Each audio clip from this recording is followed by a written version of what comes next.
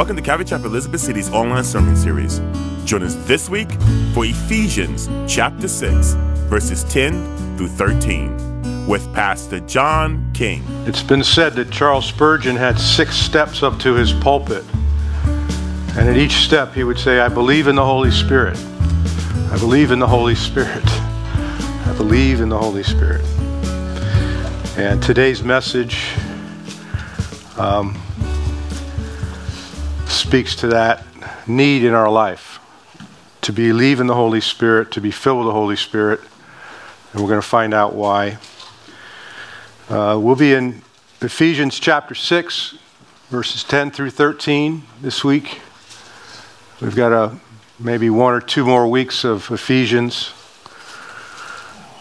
As you're turning there in your Bibles or your tablets, just a reminder, we left off last week with the last of the house table discussions, the relations, slaves and their masters, and seeing that just like marriage relationships and child and parent relationships, for it to work, it all centers around the principle of mutual submission, that we're to submit to one another. And when it all plays out the way God intends it to, you have a happy and harmonious home. And sometimes we say, well, you look at all the struggles we have in life, we realize our own sin nature, and sometimes it gets all kind of jumbled together. But I think we need to be reminded that Christianity does work. It works quite well for today and for all of eternity. And despite all the battles that we fight, we can testify to the fact that if we follow God's instructions, things are going to be all right, even in our struggles and our deepest trials. Now this week we leave the tranquility of home life and come directly to a field of battle to discuss the reality of spiritual warfare. This is a conflict that goes far beyond our human senses and our own human strength. But remember that by the power of His might, He's more than sufficient for us to be found victorious. In closing his letter to the Ephesians, Paul reminds them and us of the irony that while we can certainly enjoy our harmonious life in Christ, it is all the while lived on hostile ground. As one writer put it, it is the life of a camp in the enemy's territory, to be held till the supreme commander advances to the eternal relief and triumph. Within our relationships, these harmonious relationships, all is to be mutual loyalty and love, a scene of noble order and fellowship.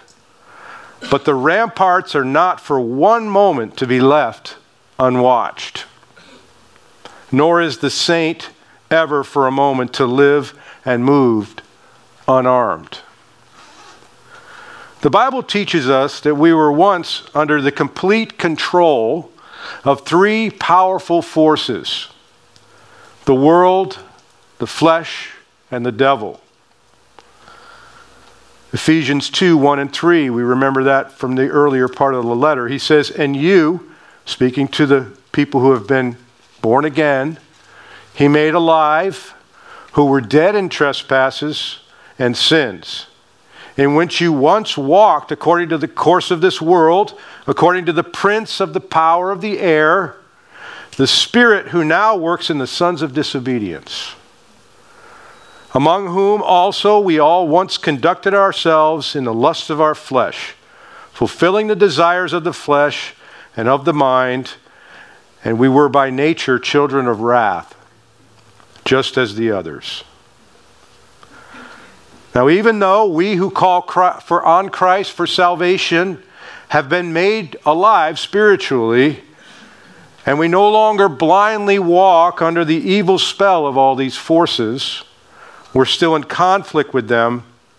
And the truth of the matter is, it's a day-by-day, moment-by-moment fight in conflict with them. And it goes on to the end of our earthly journey. But it's not a go it alone type of fight. It's been called the good fight of faith.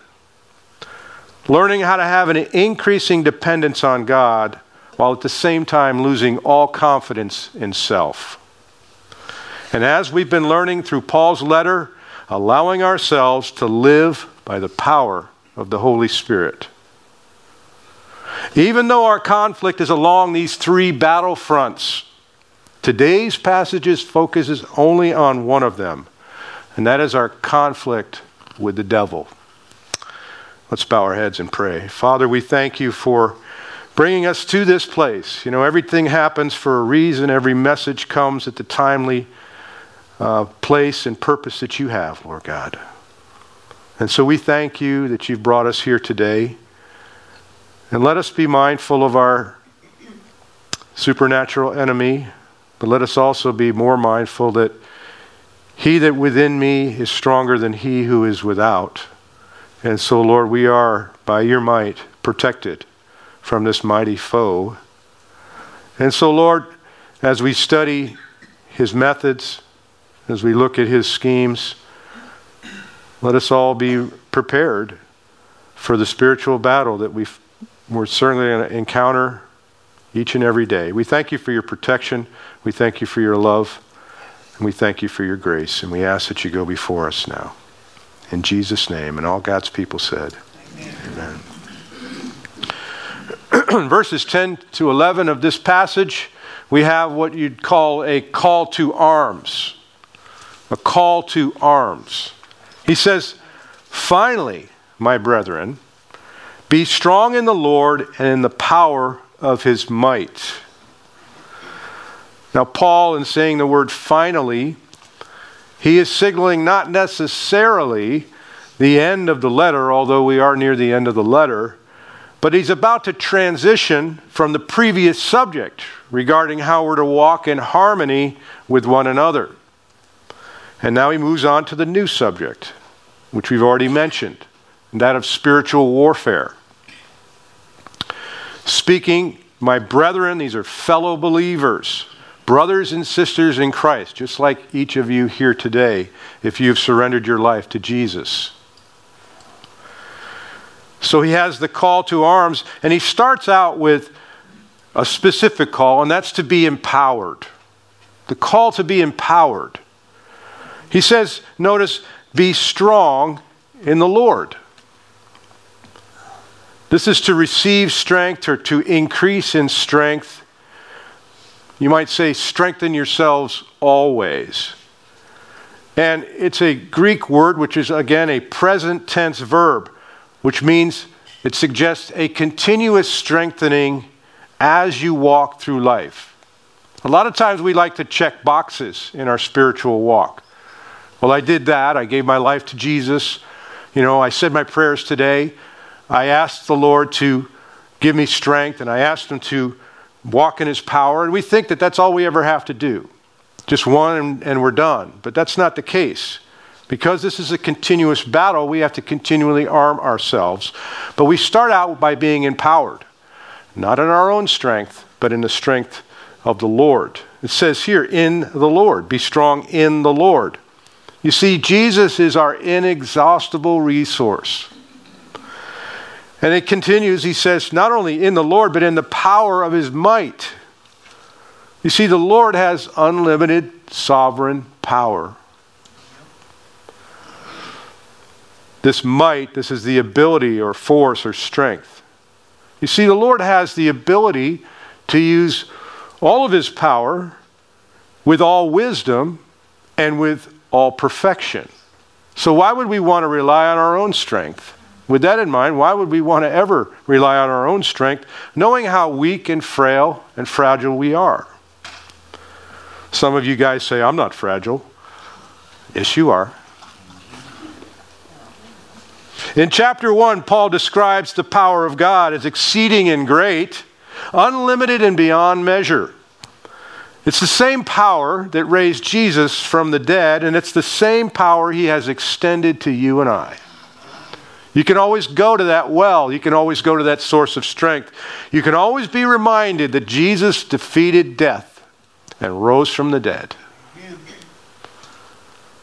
Ephesians 1, 19 and 20. It says, "And what is the exceeding greatness of his power toward us who believe, according to the working of his mighty power, which he worked in Christ when he raised him from the dead and seated him at his right hand in the heavenly places." Complete and total victory and sovereignty and power. When Jesus spoke to Paul after Paul prayed 3 times to have the thorn removed from his side, you recall that story. And Jesus said, Paul said, and he said to me, "My grace is sufficient for you. My strength is made perfect in weakness." To experience the strength of the Lord, we must become weak. We must become fragile before him. We must admit our need. We must be humbled. And we combine humility with faith, and then we can receive his grace. Being made strong within and only sourced from the Lord is our key to understanding. Because you can have the best armor in the world. We're talking about being armored for battle here. But it will be worthless if the soldier lacks the heart to fight. You lack the desire to fight.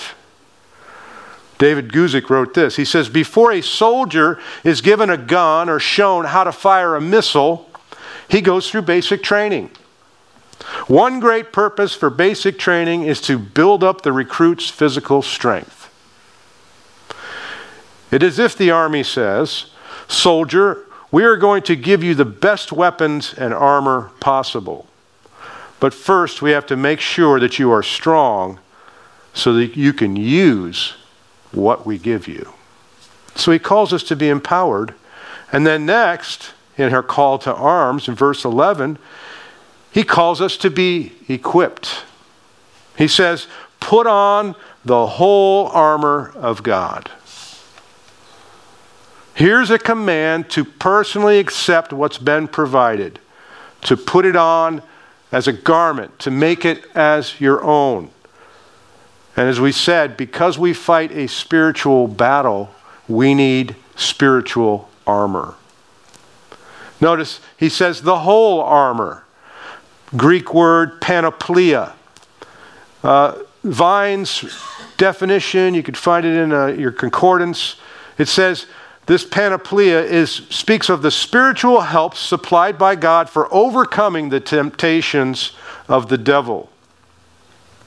Among the Greeks, the panoplia was the complete equipment used by heavily armed infantry. It includes the shield, the sword, the lance, the helmet, the shin guards, and the breastplate. Now next week we're going to talk about all this spiritual armor that God has provided for us. But notice the charge to put on the whole armor of God. You can't just put on one piece here and there willy-nilly. You can't go into this battle not properly dressed. Because the enemy is very powerful and crafty. He says, "Put on the whole armor of God that you may be able to stand against the wiles of the devil." New Living Translation says, "so that you will be able to." Sometimes the old translations, it's like sort of an iffy situation. But no, if you put on the whole armor of God, you will be able to stand. To stand against refers to one who in the midst of a fight holds his position. It's a military expression. Paul loved to use military expressions. He was surrounded by Roman guards when he wrote these letters. Referring to the posture of opposition towards our enemy. And any enemy, really. But what are you standing against? Well, we know it's not flesh and blood. We're going to see that in the next verse. But what we're standing against are what he refers to as the wiles. The wiles of the devil. Methodia. These are cunning arts and deceit, craft and trickery. The NIV calls them the schemes or strategies that our enemy uses against us. And he says the wiles, of course, of the devil, Diablos, namely Satan. He's the prince of demons. He's the author of evil.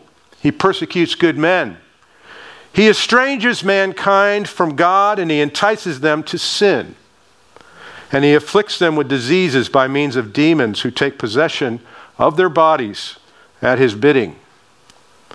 The malignant enemy of God and the Messiah.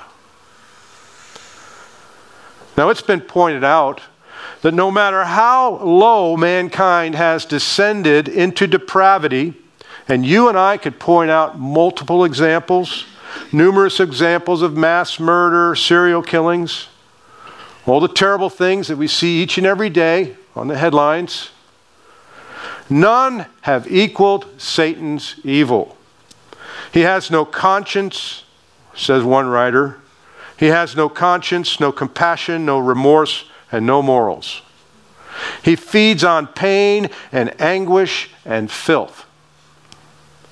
Now, I don't want to say too much about him because we are, after all, we have the Lord. But we do need to understand that he is very powerful and why you must be armed to stand against him. C.S. Lewis, if you read his writings, he describes the face of evil in his book Perelandra. You might be familiar with this. It's in which the hero is a professor whose name is Ransom. And he encounters this Satan figure named Dr. Weston. And they live on a flawless planet.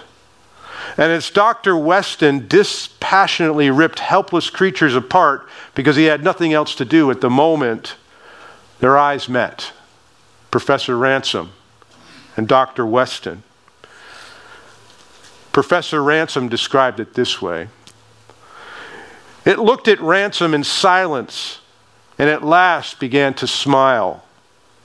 We have all often spoken, Ransom himself had often spoken of the devilish smile. Now he realized that he had never taken the words seriously.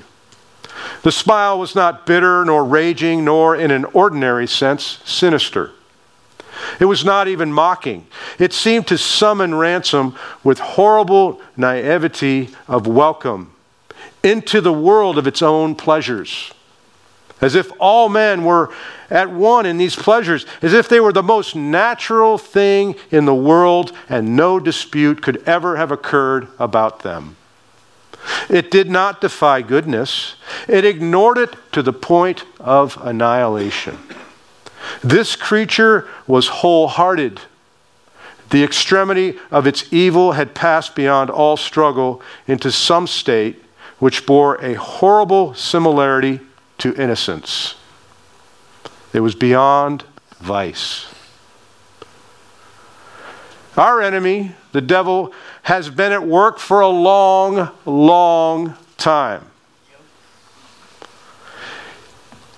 He's had a very long time to work on his methods. One writer points out that if a person with average intelligence had just 100 years to study and learn on the subject of mathematics, he'd be a certifiable genius. In 1,000 years of study, you could learn to be a Newton or an Einstein. What about 10,000 years? How many languages could you learn? How many subjects could you master? Our enemy has studied mankind, and he knows our every weakness. What are some of his methods? Well, first of all, he appeals to the lust of the eyes and the pride of life. That attractive person, or a position of power and prestige, or a craving for possessions. He knows how to put those things before our eyes. He also sends false teachers. He himself is described as a messenger, an angel of light. False teachers that promise satisfaction through human goodness and works, ego and self-image, personal development and growth. How about self-improvement? You can live your best life now. But these appealing and false messages cannot deliver a person from the great trials of suffering in life or in death. One writer was reflecting on this passage, and it seemed ironic to him, so he wrote down, he says, in this connection, it is interesting to observe that as pilgrims we walk, as Christians we walk, as witnesses we go, as contenders we run, and as fighters we stand. The devil seeks to advance his evil agenda through deception. Paul expressed this concern for the faithfulness of the Corinthian church when he wrote to them. In 2 Corinthians 11:3, he says, "But I fear lest somehow, as the serpent deceived Eve by his craftiness, so your minds may be corrupted from the simplicity that is in Christ." The simplicity that is in Christ.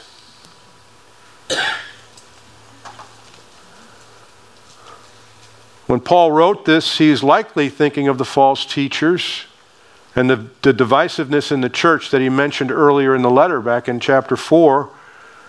Verse 14, he says that we should no longer be children, tossed to and fro and carried about with every wind of doctrine by the trickery of men in the cunning craftiness of deceitful plotting. You see, it's wise for us to live a simple life as Christians, understanding the simple truth of God's Word.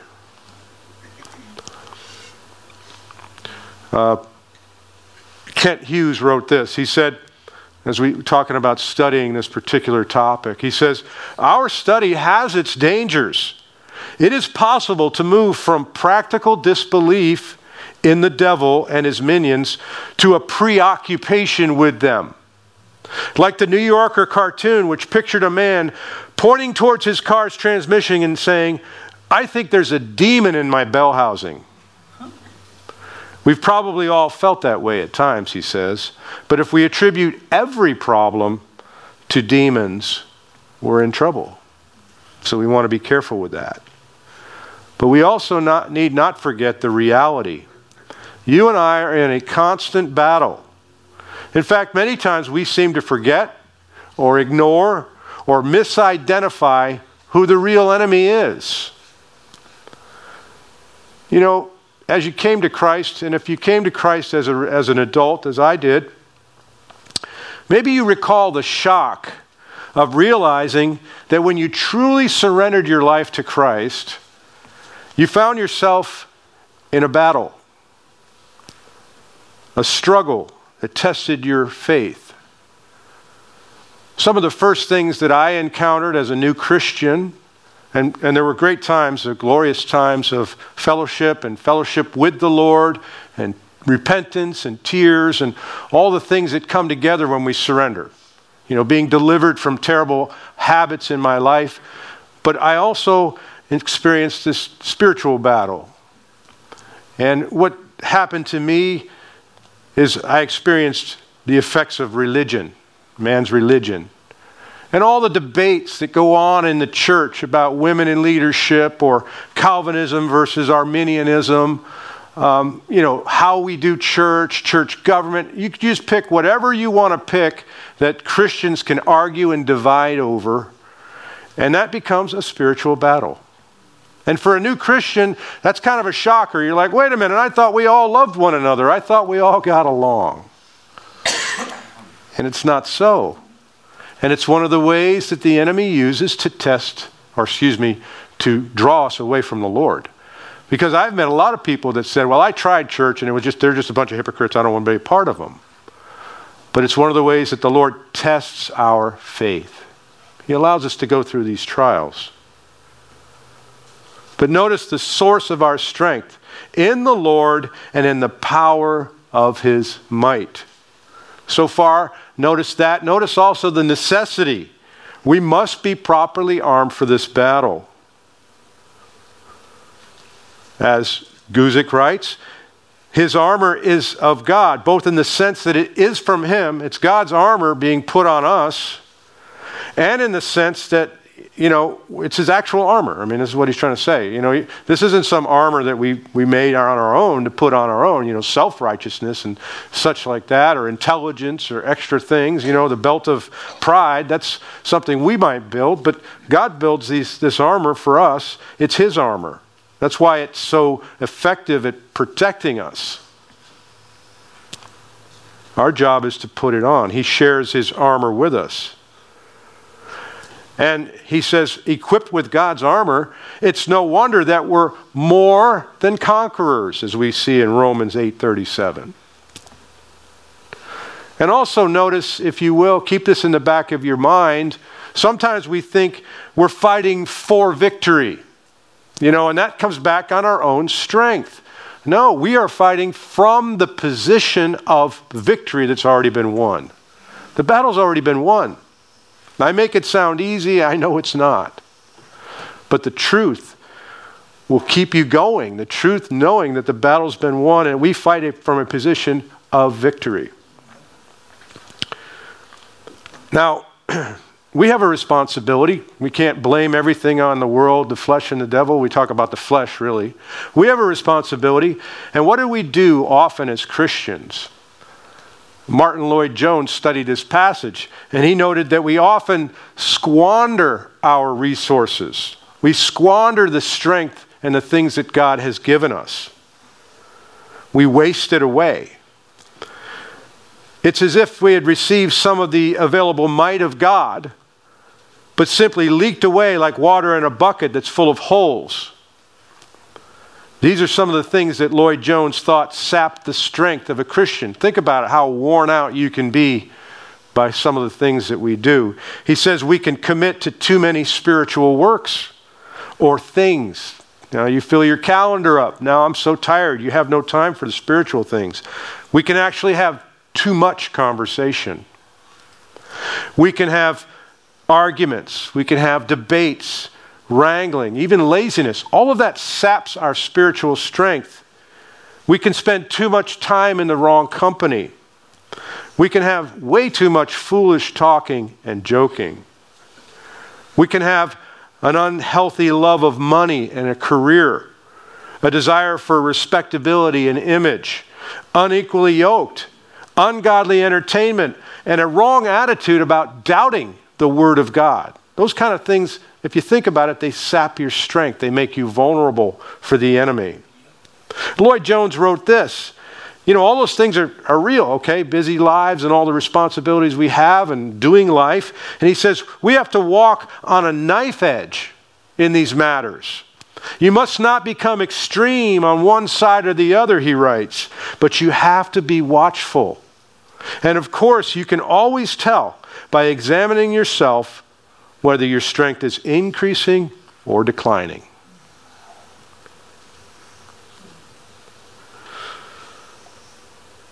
In the next two verses, we're going to talk about knowing your enemy. Knowing your enemy. Now, as students of the Bible, we're familiar with the fact that the spirit beings exist and that Jesus has dominion over all of them. When we went through the Gospel of Mark, we saw that he had cast out thousands of demons. If you're some of you might be keeping up with the Chosen.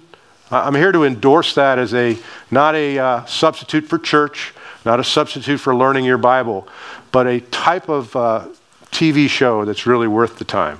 The Chosen series, I can't say much more good about it. It's awesome. It's very, very well done. And we notice that Jesus was casting out demons, constantly doing this. So there is a spiritual entity. There's a spiritual world, invisible world, and actually an invisible war that Paul begins to reveal to us. Ephesians 1:21 said Jesus has dominion over all of these spirits. It says, far above he is, above all principality and power and might and dominion. And every name that is named, not only in this age, but also in that which is to come. There's an invisible world. Sperry Chafer wrote this. He said, this invisible world, these beings, they're divided into two classes. the fallen and the unfallen. There are those known as the holy angels whose ministries are available to Christ at the time of his death. And there are unnumbered legions of evil spirits who serve the purpose of Satan. Now, as we begin to talk a little bit about these fallen foes, remember that their ultimate fate is described in the book of Revelation. There's going to be a war in heaven during the Great Tribulation, and the evil spirits under the leadership of Satan will actually be banished from the heavenly realm altogether. Where they currently reside, they will be kicked out. And they'll be expelled by the holy angels under the leadership of the archangel Michael. We read of that in Revelation 12. There you see it. And war broke out in heaven. Michael and his angels fought with the dragon, and the dragon and his angels fought, but they did not prevail, nor was a place found for them in heaven any longer. So the great dragon was cast out, that serpent of old called the devil and Satan, who deceives the whole world. He was cast to the earth, and his angels were cast out with him. Now, if you think and you say, well, you know, I'm not ready to give my life to the Lord, and maybe somebody reminds you that the rapture could happen at any minute, and you say, well, I can come to Christ during the tribulation, if there is such a thing. No, you don't want to put yourself in that position. I mean, we just read here that all these demons and the devil himself will be cast to where? The earth, where people are. And so he's going to be pretty mad. And so on top of all the judgments that are going to be happening during the Great Tribulation, you've got this wicked mess of Satan and all the evil angels being released to the earth. You don't want to be here for that. No, you don't. No, you don't. So Paul, in verses 12 through 13, he says, "For we do not wrestle against flesh and blood." That word wrestle, it's a Greek word, pale. It's a contest. If you're familiar with Greek wrestling or any kind of, today we've got the octagon and the ultimate fighting and all that stuff. It's a bloody, nasty affair. But it's a contest between two in which the endeavors to throw the other, which is decided when the victor is able to hold his opponent down with his hand on his neck. In other words, to choke him out. Now, the big difference between the Greek type of wrestling and the modern day UFC and all this stuff that we have is, in some cases in the Greek wrestling, they could actually gouge their guy's eyes out. That was, not only choke him out, but gouge his eyes out. Anyway, I thought I'd throw that out there for you guys who think you're tough. But in any event, that's gross, I know. We do not wrestle against flesh and blood. Again, we said we need spiritual armor because we are going up against spiritual beings. Now, Paul is going to present us with a list of these hostile supernatural entities, which I like how Chuck Swindoll refers to them kind of as the spiritual mafia. The spiritual mafia. First, you have principalities, arche, members or leaders of an organization. And look, they are very numerous. Mark chapter 5, verse 9. What happened when Jesus encountered the possessed man in the Gadarenes? He came and he says, then he asked him, what is your name? Speaking to this demon. And he answered to Jesus and he said, my name is Legion, for we are many. So these principalities and powers are many. It says, but against principalities, against powers, exousia, authority. This is the demons of Satan who are organized, listen, into a government or a hierarchy of evil located in the lower atmosphere of heaven. You've heard about the three heavens. The ultimate place is God on high with Jesus. The second heaven is the stars and the universe and all the things we see out in the universe and all the stars we see out in the universe. And then, of course, it's our closest atmosphere. And so you have the first heaven with us where we're breathing, the second heaven, That's the stars. And then the third heaven, which is where Paul went and actually got to see and hear things that he wouldn't even repeat. He wouldn't even bring back. And so these demons of Satan, the prince of the power of the air, as Jesus described him, they actually are located in this lower atmosphere of heaven. And against the rulers in darkness of this age, again, this cosmocrats or cosmocrator. Now, according to one historian, Christian historian, his name is F.F. Bruce, these cosmic rulers may be referring to the high-ranking fallen angels such as the angel princes of Persia and Greece who hindered the archangel messenger in his divine errand. And you remember when we went through the book of Daniel in chapter 10, it said, the angel said to Daniel as he was in prayer, then he said to me, "Do not fear, Daniel, for from the first day that you set your heart to understand and to humble yourself before God," a good posture when you're in prayer, "your words were heard." A good reminder that God hears our prayers. "And I have come because of your words. But the prince of the kingdom of Persia withstood me 21 days. And behold, Michael, one of the chief princes, came to help me. For I have been left alone there with the kings of Persia." He's referring to these fallen angels. "And now I have come to make you understand what will happen to your people in the latter days. For the vision refers to many days yet to come." So this is a real battle. The Old Testament testifies of it. Jesus mentions it. And what do? Well, they rule the darkness of this present age that we live in. What happens when men and women are placed under the darkness and deceit of the enemy? The result is ignorance of both truth and reality. I mean, who can say that what the truth is anymore? When you take God out of our society and you take God out of our public school system, who can tell you what the truth is out there? I want to know who they are. If they're not speaking from the Bible, I'm skeptical. Are you skeptical? Yes. I mean, that's the way it is. And so what happens is the darkness of this age, it results in ignorance. But it's ignorant of the things that are important. It's not about facts that you can prove. It's ignorant of the importance of where we came from. That's what the darkness hides. How did the world come into existence? Oh, you can get into that all you want. What is our purpose? People are constantly striving to know that. And what is the end? We know that the Bible provides these answers, but we also know, learning here, that the darkness of this age, controlled by these rulers, Satan and his demons, have blinded people. They have blinded people. And that's the battle. Against spiritual hosts of wickedness, and notice again, in the heavenly places. Evil purposes and desires, referring to Satan and all of his demonic forces, the spirit powers, who under the permissive will of God and in the consequence of human sin, all those things working together, exercise satanic and therefore antagonistic authority over the world in its present condition of spiritual darkness and alienation from God.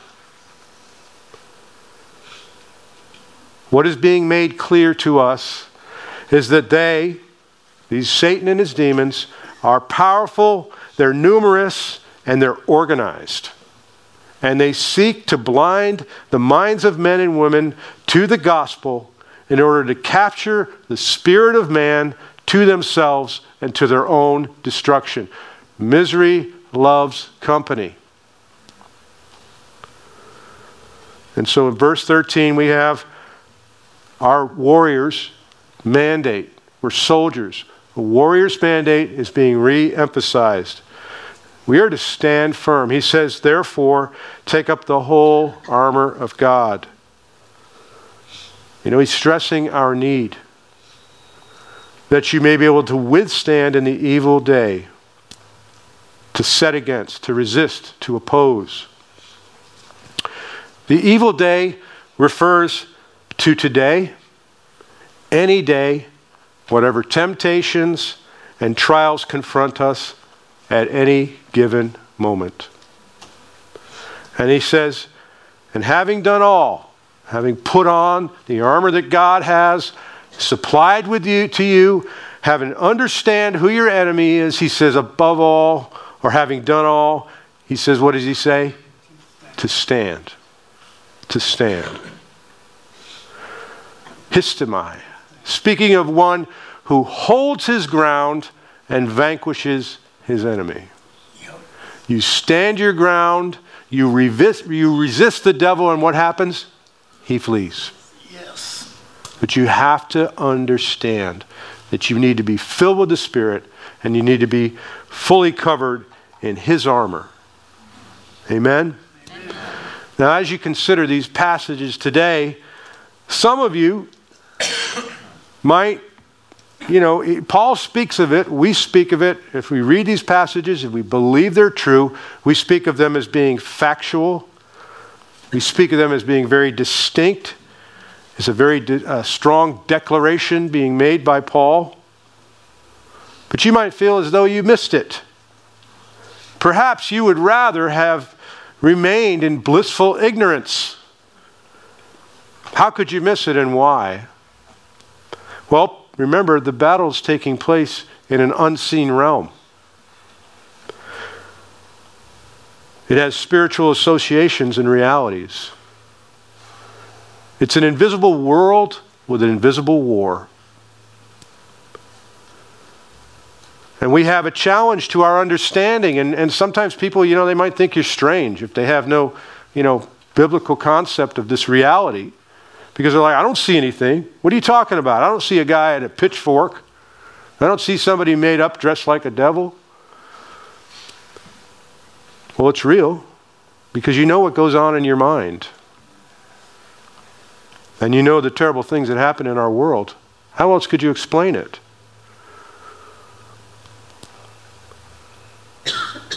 What's made clear is that these beings are subordinate to God and they're inferior to Him and in their attributes. They aren't all-knowing, they aren't all-seeing, and they aren't all-powerful as God is. And we can assure one another that just because it's invisible doesn't take away its reality. The strategies of Satan and his demons. Pastor Chip Ingram wrote his book, The Strategies of Satan. And he says, speaking of this invisible war that goes on, he says, that means that our temptations are not random. They're just random things that happen. The false perspectives we encounter do not come haphazardly. The lies we hear, the conflicts we have with others, the cravings that consume us when we're at our weakest points, they're all part of the plan to make us casualties in the invisible war. They are organized assaults designed to neutralize the very people God has filled with His awesome power. It's real. Yep. Just because I can't see it or sense it with the 5 natural senses that I have. And there will be times when we'll see these manifestations take place. I've heard plenty of testimonies of people, even possessed, people who have given themselves over to Satan, and the results of that. And you can sense in the atmosphere the evil. Just go to a prayer walk outside of an abortion facility. You'll come face to face with the enemy right there. But it's not flesh and blood. It's not the people that are standing out there escorting those ladies to go in and have an abortion. No, it's Satan that's behind all of that. You remember our 2 other battlefronts? The world system and our carnal side of our nature? The world system would try to convince you that there is no such thing as the devil. The sophisticated worldview of today would have us join the crowd by placing the source of all the world's problems on people. Paul says it's not flesh and blood. The world would say it's people. It's your spouse. It's your family members. It's the political systems. It's the policies and the circumstances, the violent criminals, the immoral laws, and the unjust wars. They're at fault, and we have a system that's going to fix all that. Yep. Not going to happen. Now, that's not to say that these things are to be ignored. But these are the symptoms of a fallen world, not the source. And what we're trying to prove today, through God's Word, at the source is the devil himself. You and I can also be so influenced by this materialistic, man-centered thinking that even though we might nod our heads here in church, acknowledge Satan and the spiritual warfare that goes on,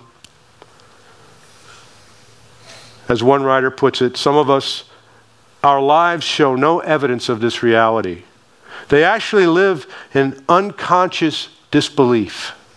For such persons, this passage provides a much-needed antidote. And our carnality would say, I want to serve my own pleasures and desires. I want to do my own thing. I don't care what anybody says. And so you have the world system. You have our carnality that fights against. And between these two enemies, the spirituals can get pushed aside, can't it? You're no longer committed to prayer or witnessing for Jesus. You see, that's how you can be disarmed by Satan.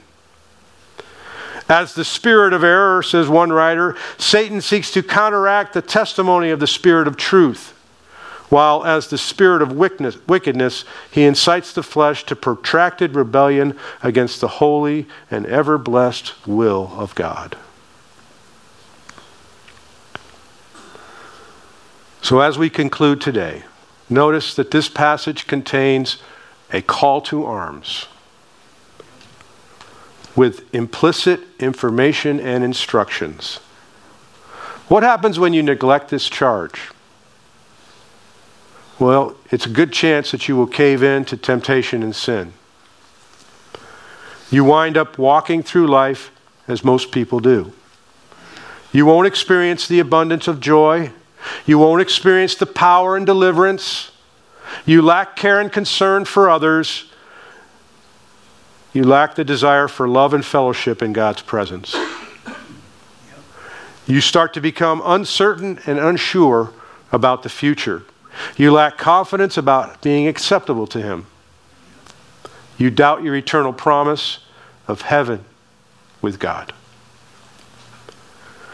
Today we've received two instructions, battle charges. First of all, be strong in the Lord and in the power of His might, not your own.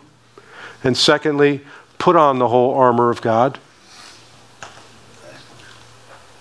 Next week, we'll begin to take another look at this. We'll look at the detailed aspects of the armor of God. I'm going to call up the worship team. Father, we thank you for your word today. Lord, we thank you for all that you're doing in our hearts and minds. And I pray, Lord God, that this word will take root in our hearts to bring action, that we will indeed be mindful of who our enemy is. And we know that where our resources are, Lord, and we will obey the call. We will obey the call to be strengthened in your might.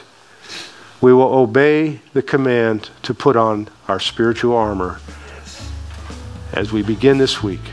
I pray all these things now in Jesus' precious name. And all God's people said, amen. Thank you for joining us today for Calvary Chapel Elizabeth City's online sermon series.